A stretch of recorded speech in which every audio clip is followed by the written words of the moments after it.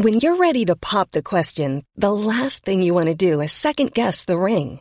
At BlueNile.com, you can design a one-of-a-kind ring with the ease and convenience of shopping online. Choose your diamond and setting. When you find the one, you'll get it delivered right to your door. Go to BlueNile.com and use promo code LISTEN to get $50 off your purchase of $500 or more. That's code LISTEN at BlueNile.com for $50 off your purchase.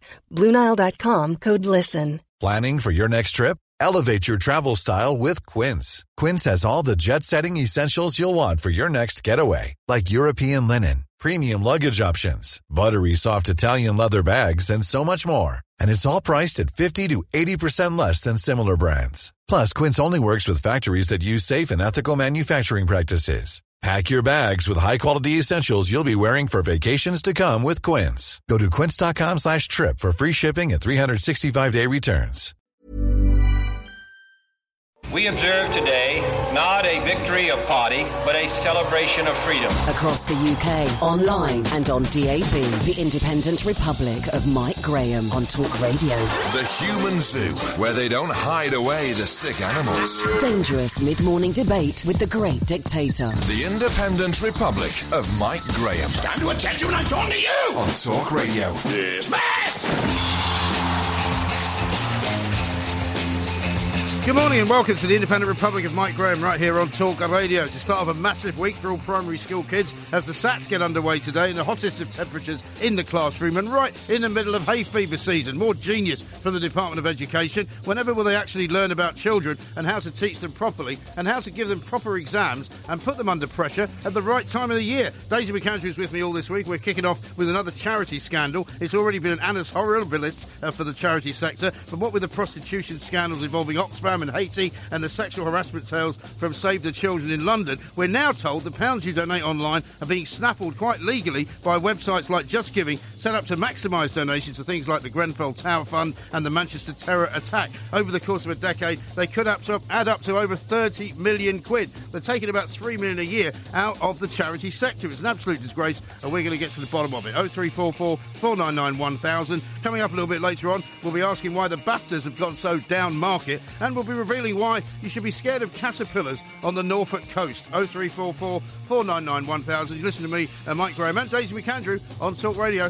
The Independent Republic of Mike Graham on Talk Radio. We are talking about this scandalous story, which we uncovered over the course of the weekend, which is that websites like Just Giving, and they're not the only ones, are actually taking a cut of the gift aid that you give. When you give money to your friend who's running in a marathon, when you give money to, if you wish, the Haiti Earthquake Fund or the Grenfell Disaster Fund or the Manchester Bombing Fund, it always asks you, do you wish to make a gift aid donation? Yes, which if means you're a that taxpayer. if you're a taxpayer, they can then claim the tax back and they can sort of double the donation, right? Yeah. Or double the tax from it anyway. But they're snaffling it. But they're taking it away, and Yeah. to the tune of something like 3 million quid a year. Let's talk to Ian McQuillan, who's the director of Rogare, because he can perhaps shed some light on this and tell us what is going on. Ian, a very good morning to you. Welcome to the show. Morning.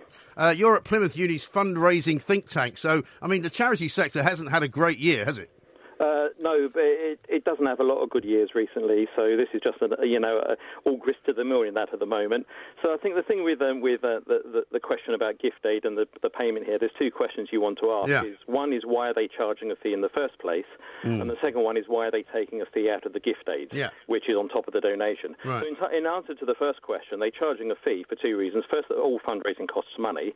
It's a bit of a myth that you can give some money to charity and all of that will just go directly to the cause, and some of it has to be spent on overheads, and some of it also has to be spent on raising more money. So a proportion of that goes into raising even more money for the future. Why they're taking a slice out of gift aid, the actual money you reclaim from the government, is a different question. What Just Giving and other websites do is they will reclaim the gift aid on behalf of the charity. So there's an administrative process they go through there. I guess that they are taking a part of that to cover the overall cost. So overall, they're taking a 5% of the amount of money that they collect, which is from your donation and from the gift aid, and they proportion it out 5% from your donation and 5% from the gift aid. I think one of the questions about that, though, is that if you give to Just Giving and you give them, say, £10, and they take 50% out, 5% out of that, that's out of your donation. But to come out of the gift aid, it's actually coming out of a lot of other people's donations as well. Well, so surely as well, Ian, surely the point about all of this is that somewhere what you've just explained to us and to everybody listening should be written down somewhere so that you can go and read it, shouldn't it? Oh, it is. It's all on their website. I mean, I've refreshed myself at the moment, so it's all on the website. It explains how they collect the gift aid. It explains what they do. Yeah, but it doesn't say that. It doesn't say that where it says, "Would you like to make a gift aid donation?" And it then should say, surely, from which we will take a percentage. I'm not sure whereabouts whether it says that when you donate, because I haven't. It doesn't. I've not donated through Just Giving. So I mean, I'll take your word that it doesn't do that. But if you were going to round there and you were going to do a bit of looking at the website, it's within a couple of levels. There's a lot of information about the fees that they take, why they take them, and I think It comes back again. A lot of this, the question is, there's been Just Giving and mainly Just Giving have got a lot of criticism for the fees that they charge, and then again, this just seems more on top of that. I think I'd really like to reiterate is that you cannot actually do fundraising without it costing money, and somebody has to pay for that cost. So the actual 5% that you charge. So if somebody raised £1,000 through Just Giving, and Just Giving will take £50 out of that, and then they collect the £250 gift aid, and Just Giving take a bit more to add to that. The charity gets £1,250, Just Giving takes £62.50. That's a return on investment of 20 to 1. Most charities would bite your arm off if you said, if you give us 50 quid, we'll give you another £1,000. So the numbers just stack up for charities. It really, really works for them. But can I ask you a wider question about gift aid, the policy? Because I think a lot of people, when you tick that box, you think, well, that's just, money for nothing, so it's just giving the charity extra money. But of course it's not. It's actually coming out of the taxpayers' money, so it's coming out of the government's money. And I'm not sure that I approve of the whole idea, because when you pay your taxes, it's for the government to spend it on things like the NHS or filling in potholes or whatever it might be. And then when they just have to hand it back to charities, some charities, of course, are very, very good causes, but some charities are not causes that I particularly want to support. And I'm not sure I approve of gift aid per se.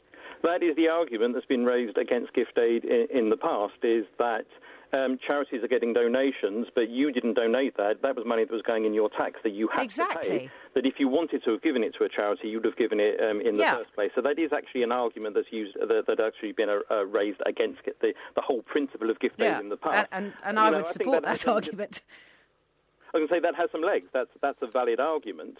The argument that when it started out was that this was the government, doing right by charities and giving them a financial boost. So I think there's arguments either way on that. Because the other side of it is that it's not just charities who benefit from gift aid. It's sort of very rich individuals doing charitable donations and getting a lot of tax credit or tax benefits from that. If you're a higher level, if you're somebody like me who doesn't pay higher level tax, no, all of the money that I would donate to charity, I can't claim any of that back. No, but if you're on more than £250,000, if I'm the higher level taxpayer, I can claim the difference between the lower level and the higher level back goes as a claim back to me. But in the United States, tax incentives have actually been, it's one of the reasons why in the USA people tend to give a bit more money to charity proportionally than they do here, because there are the tax incentives.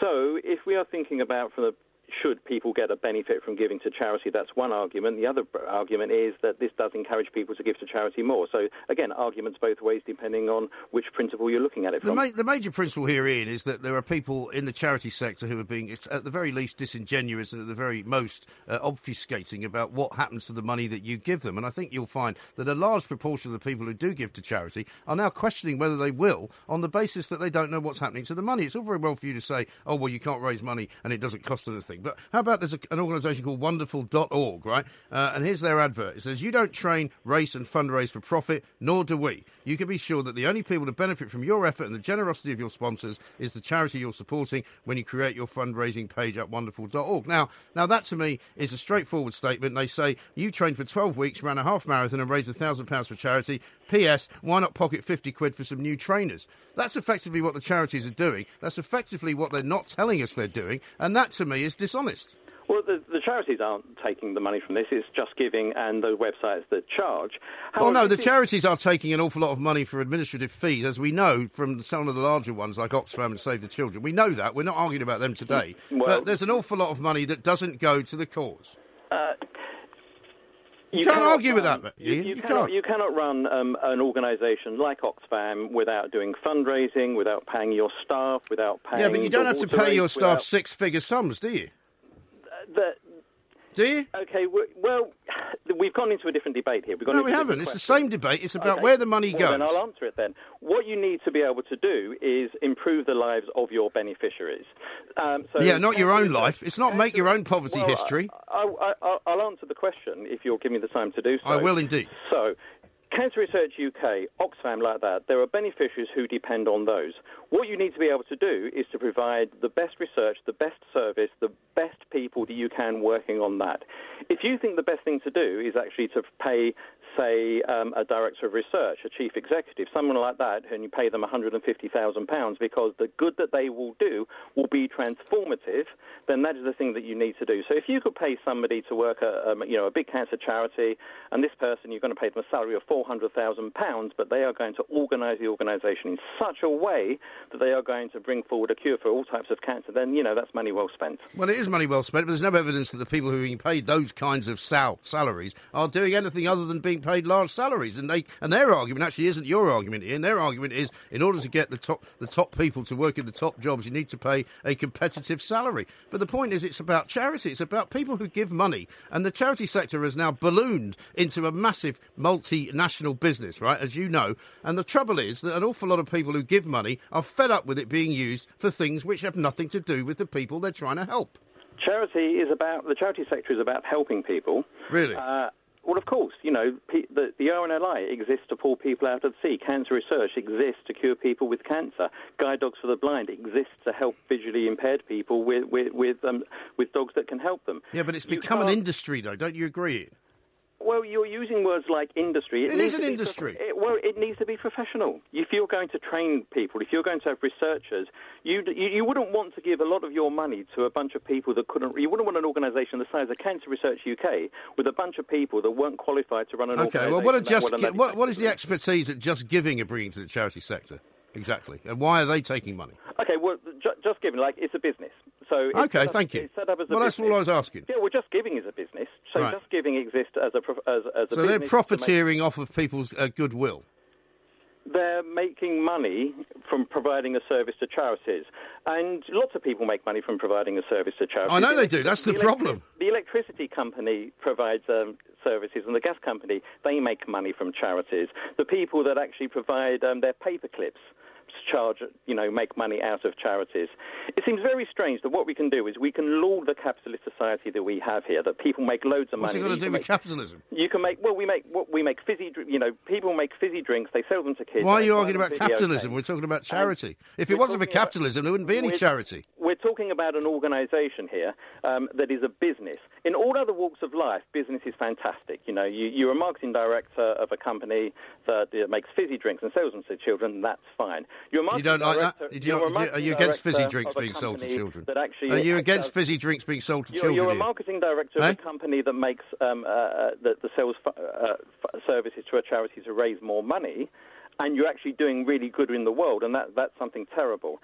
But I'm not saying it's terrible, Ian. I'm just saying that there shouldn't be so much money being made from people's genuine goodwill. This is a situation that is often discussed. You were talking about wonderful.org and why... Well, what do you know about them? I don't know much about those, but you said why charities don't use those. So this is a question that often comes up in the fundraiser discussion forum on Facebook about why they use Just Giving and pay for that and don't use a lot of the other organisations where they don't charge and they've got their costs covered elsewhere. Yeah. And they keep going to Just Giving because, I'm hesitant to say this because I don't have any connection with Just Giving. I don't want to sound like I'm advertising or promoting them, but the reason a lot of fundraisers use Just Giving is because they provide a good service. Well, first of all, they should change the name of the company to not Just Giving, but Taking as well, shouldn't they? Well, if you want to say that, you can. I know you're making a rhetorical point about this, but, you know, with Just Giving provides a platform for people to give. You pay them for the service that you provide, because mostly when people provide services in most walks of life, you pay for that. Yeah, but when service. you buy a service, you know what you're buying, right? If you're giving money away, which is what these people are doing, they are not expecting loads of people to be making money off it. That's my point. If you buy a fizzy drink, if you buy a fizzy drink, hang on. If you buy a fizzy drink, Ian, from a fizzy drink company, you're expecting to line the pockets of the horrible capitalists that you so despise. However, if you give money, I'm not talking about you personally. Don't be so sensitive. What I'm saying is that if you actually give money to a charity, you should expect that money to go to the cause to which you have given it. That's all. You're absolutely right. People do expect, every time they give money to charity, they expect all of that money to be spent directly on the cause. And it can't be, because you can only do that once. If a charity has £1 million in the bank or £5 million in the bank, and you want them to spend all that money on the cause, like you're saying, and help the kids, whatever, you can do it, but you can do it once, because once you've spent it, you've got no more money. But Ian, the problem is that there's a huge variation between different charities as to how much they spend on bricks and mortar, and how much they spend on salaries, and how much actually goes to the cause that they're supposed to be supporting. And I think that's again one of the problems, that it needs to be more transparent. I know you can find out which is best, and I've always been told that the Samaritans and Comic Relief were particularly good at not spending too much feathering their own nest and getting the money out there. But there is a big difference between charities, isn't there? There is, and it often depends on the type of causes. So there's a kind of a little joke in the charity sector that the best charity to raise money for would be Donkeys with Cancer in a Lifeboat, because people would throw money at it. Yeah. So a cancer charity, for instance, you can raise £1 by spending about 8 or 10 pence. But if you're talking about a mental health charity or a refugee charity or a charity that looks after prisoners and ex-convicts, you're getting up to around 45 to 50 pence in the pound, because it's just a much more difficult cause to raise money for. So lots of charities do have different overhead and fundraising costs, but that's partly When you're ready to pop the question, the last thing you want to do is second-guess the ring. At BlueNile.com, you can design a one-of-a-kind ring with the ease and convenience of shopping online. Choose your diamond and setting. When you find the one, you'll get it delivered right to your door. Go to BlueNile.com and use promo code LISTEN to get $50 off your purchase of $500 or more. That's code LISTEN at BlueNile.com for $50 off your purchase. BlueNile.com, code LISTEN. Dependent on the cause that you're raising money for. For some, it's much easier than others, and for some, it's more difficult. No, I see that some it's an easy sell, and others it's a hard sell. But charities, a huge number of charities still have final salary pension schemes, which is ridiculous. Well, you've got many of them with millions and millions of pounds in the bank. It's a reserve, which is not required. But listen, Ian, you've been very helpful. Thank you very much indeed. We've got to leave it there. Ian McQuillan, director of Rogari. Apparently, it's pronounced. Apparently, I pronounced it wrong the first time. I think the fundamental. He's just another professor who hates capitalism at the end of the day. He was not. I think you were quite unkind to him. Actually, he was trying to point out that the Just Giving. With me. Of course, I was unkind he was to trying him. to point out that Just Giving is a business. It's not a charity, and I think that's the Well, fundamental. why don't they call it Just Taking then? But that's the fundamental misconception that we all assume. Yeah, well, because when it's called Just Giving, you just think all they do is give. Exactly. But in fact, they don't just give. No, but actually, they take. They had seen a gap in the market and provided a very service. Smart. Now that the publicity's come out, hopefully an alternative company will rise to the challenge that won't be snaffling so much of the money. Well, like the one I referred to, that organisation who don't take a cut. So this is a good thing. It's a good thing that this has come to light. It is a good thing, because the truth is always better than a lie. And the bottom line is if you are running a charity, you are not entitled to take money from people who are giving it to others, right? Just because you're running a business. I'm sorry. If you're doing that, you're running a business. You're not running a charity. No, but they don't call themselves a charity. Just Giving doesn't call themselves a charity. Yeah, but lots of people think that they are involved in charitable work. That's what I'm saying. It's a misconception. The perception is wrong, and they need to. They haven't exactly been stepping up to the plate to go, by the way, we're not actually a charity. We're a business. Exactly. But I think that's Ian was talking on behalf of charities, and Just Giving isn't a charity. That's the like I said, charities problem. are a difficult thing to defend at the moment. They're having a terrible year.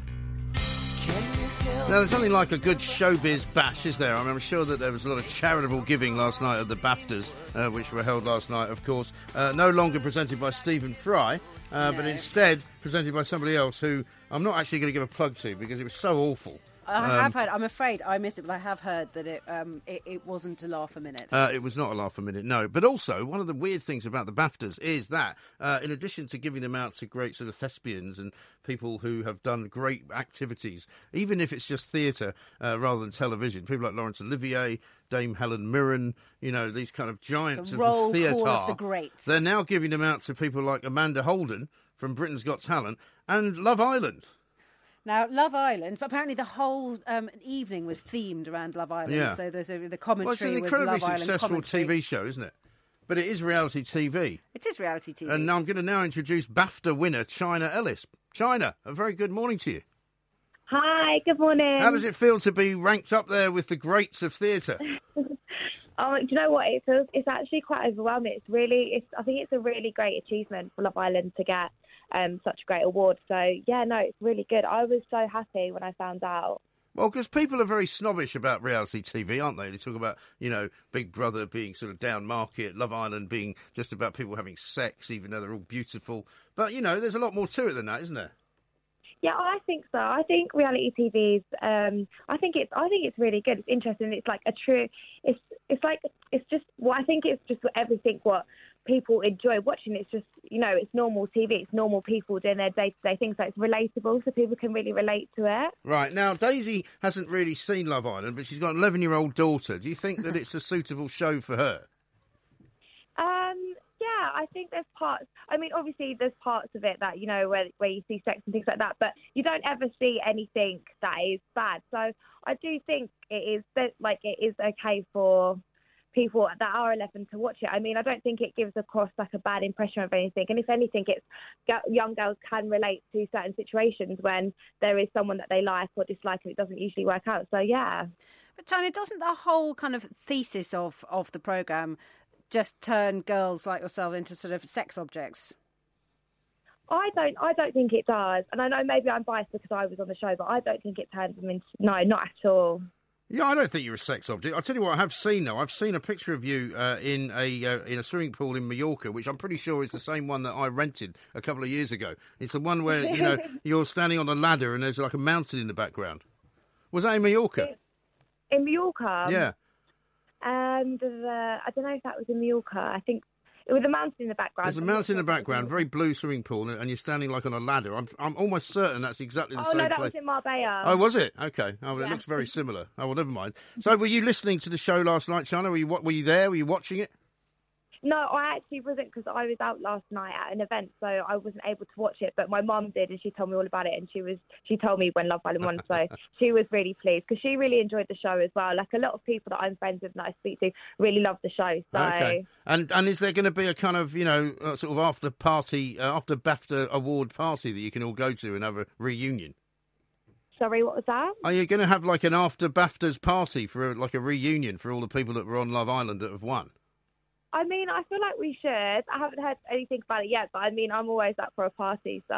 Well, would it be embarrassing, though? Because would it be embarrassing to see all the same people again, though? What, from Love Island? From Love Island, yeah. No, because I see them quite a lot anyway, like at events and things like that, so I don't think it wouldn't be embarrassing, Okay, no. There's no, like, awkwardness or anything? It's probably a little bit awkward for the people that coupled up and it didn't work out, yeah. But that's always awkward, isn't it? Yeah, exactly. And what about the new series? Are you getting involved in that? Oh, my God, I'm really excited about the new series. I can't wait for it to start. I've heard a few rumours here and there about a few certain things, so I'm excited to see how it plans out, really. Right, because there's a guy I know quite well who's putting the podcast of it together, but I can't say too much more than that. It's a bit of a secret at the moment, but maybe he'll be in touch with you. Oh, yeah. No, I think I did a trial run for that, actually. So oh, did you? Oh, okay. Yeah. Oh, it's already out then. Okay, well, listen, thank you very much indeed, and well played once again for being a BAFTA Award winner. Thank you for having me. Bye. Bye. Let's talk to a moth expert, because I've always wanted to talk to a moth expert, and now we have one. Dr. Phil Sterling is in Wareham, which is a beautiful part of Dorset. Dr. Phil, a very good morning to you. Oh, very good morning to you, Sorry Mike. to keep you waiting there with all that talk of David Miliband's nipples. I'm not Yes, quite sure humble what apologies. sort of an image has now been conjured up. But I'll tell you what, I'm a bit worried about these toxic caterpillars because I'm reading that their bodies are covered in tufts of brown hair, which, if they blow away in the wind, can actually fly into your eye and blind you. Yeah, that's Mike. That's a very dramatic response. I mean, most. Well, I'm a dramatic kind of guy. Yeah, of course, that's right. But most people who, if they come into contact with the minute hairs, these are really, really tiny hairs. They're microscopic. Yes. And if your skin comes into contact with one of those, the normal reaction is something like a nettle rash, but with a really acute itching, and it's nasty. I mean, it will really make you want to scratch. Okay. And you must try not to. And Phil, what are these caterpillars called? They're called the brown tail moth caterpillar. Right. And the brown tail comes. The name comes from the adult moth, which is bright white.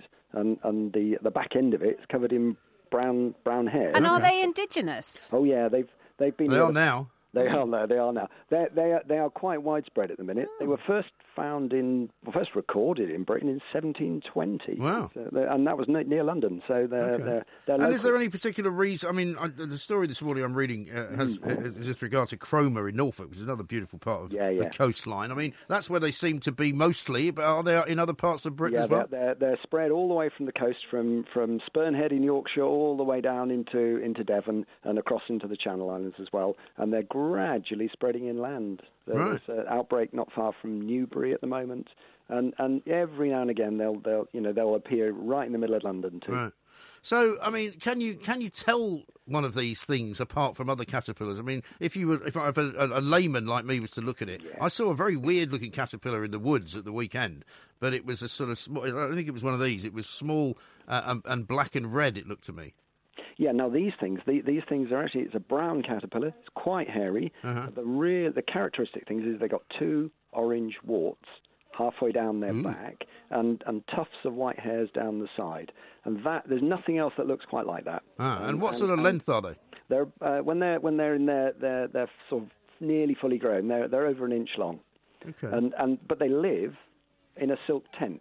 So you don't just see one, you see hundreds of them. Oh, really? And that's the point. So you see these bushes or trees covered in a sort of white silk tents that are, quite sizable, bigger than a teacup, and spread out over the bushes.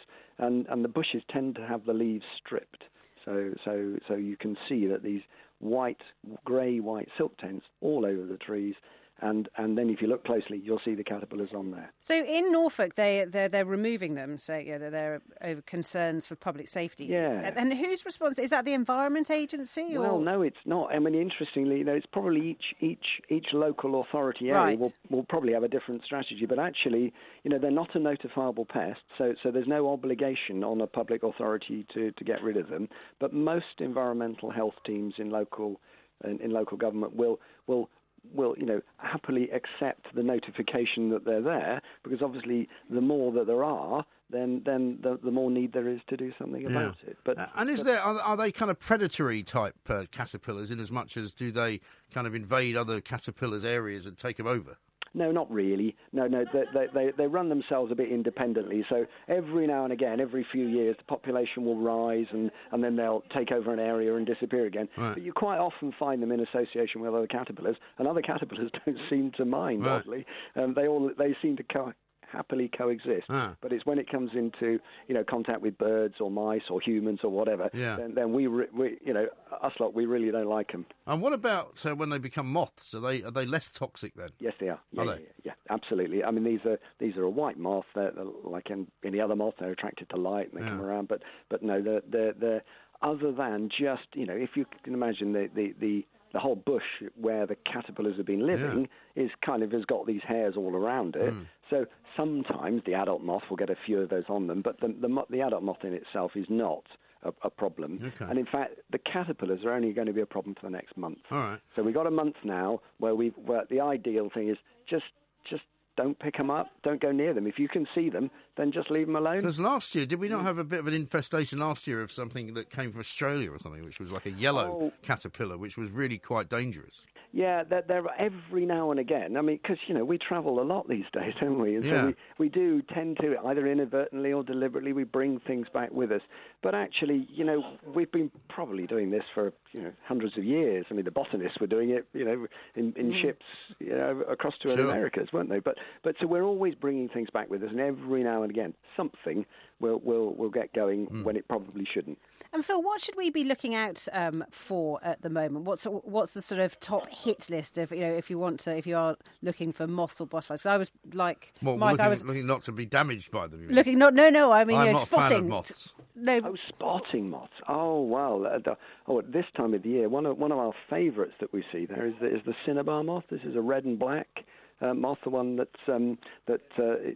caterpillars eat ragwort, and they're the stripy Jersey caterpillar, with the yellow and black caterpillar later on in the year.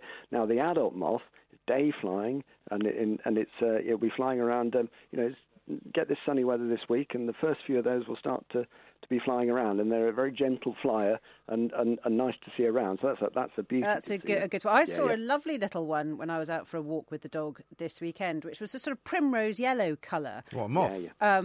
How do you tell the difference between a moth and a butterfly? How do you tell the moth and the butterfly? Yeah, absolutely. Well, I personally... You don't kill butterflies, that's how I tell the difference. No. Well, from my point of view, I see kind of butterflies as a bit of the cousin of moths. There are such a great range of moths, and butterflies are a kind of specialist group within that. So there's not an easy way to tell them apart. By and large, butterflies are day flying and moths are night flying. Yeah. But as I've just said, cinnabar moth is a day flying moth. So there's lots of those. And if you're a day flying moth, how does that work with your vis-a-vis the attraction to light? Because it's all around you. Yeah, well, actually, how would you know where to go? Yeah, well, quite a lot of day flying moths don't come to light. So the cinnabar moth, it rarely ever seen in a light, and because they just act like butterflies. They just fly around just as butterflies would. Okay. But you mentioned that primrose yellow colour. Yeah, it was a really pretty yellow. Yeah, lovely. That is the first of the year to hatch. It's the brimstone moth. There's a brimstone butterfly, which is all bright yellow and quite big, and this is the equivalent in the moth world. Yeah. This is the brimstone moth, and it is absolutely gorgeous. It was very pretty. Yeah. One of the most horrific things I've ever seen in my life, right? I was in Turkey, and my kids made me come over to this point, there was a little sort of outdoor stage, and on the stage there was a moth, I kid you not, that had 2 wings that were the size of my 2 hands put together. Yeah. That big. Lord. Yeah, it's like a giant moth. Yeah, well... I've never seen anything more frightening. Yeah, difficult to know what that would be, but I reckon that would probably be the giant emperor moth, which occurs throughout southern Europe, and that is absolutely magnificent. There's nothing to be frightened of. That cannot hurt you, but it's a hell of a fright. Yeah, but I'm not keen. I just don't like moths. You know what? When I was a kid, I read a book about a Pan book of horror, which obviously wasn't true, about a moth that got inside somebody's ear and then crawled all the way inside the brain. That'll do it. So I've been scared of moths ever since. If I see them in the bedroom, I have to kill them. I'm sorry. Oh, dear. I'm really sorry. That's not good. I know. I can't help it, though. It's trauma. I wonder if this is a male thing. My brother-in-law, who's 6'4", he's terrified of moths. Yeah. I wonder if this is more boys than girls. It's the only thing that worries me. It's the only thing that bothers me. Listen, fascinating stuff. Yeah, really good. Dr. Phil Sterling, thank you very much from Wareham in Dorset. What a great expert to be an expert in. We have experts in Brexit, experts in, metallurgy. I'm much more interested in experts in moths. Yeah. Across the UK, online and on DAB, the Independent Republic of Mike Graham on Talk Radio. If you enjoyed that, be sure to catch the whole show 10 to 1, Monday to Friday on Talk Radio, via DAB, online or via the Talk Radio app. If you have an opinion on the stories we cover, we'd love to hear from you. Call us 0344 499 1000 or tweet at Talk Radio during the show to have your say. The Independent Republic of Mike Graham on Talk Radio.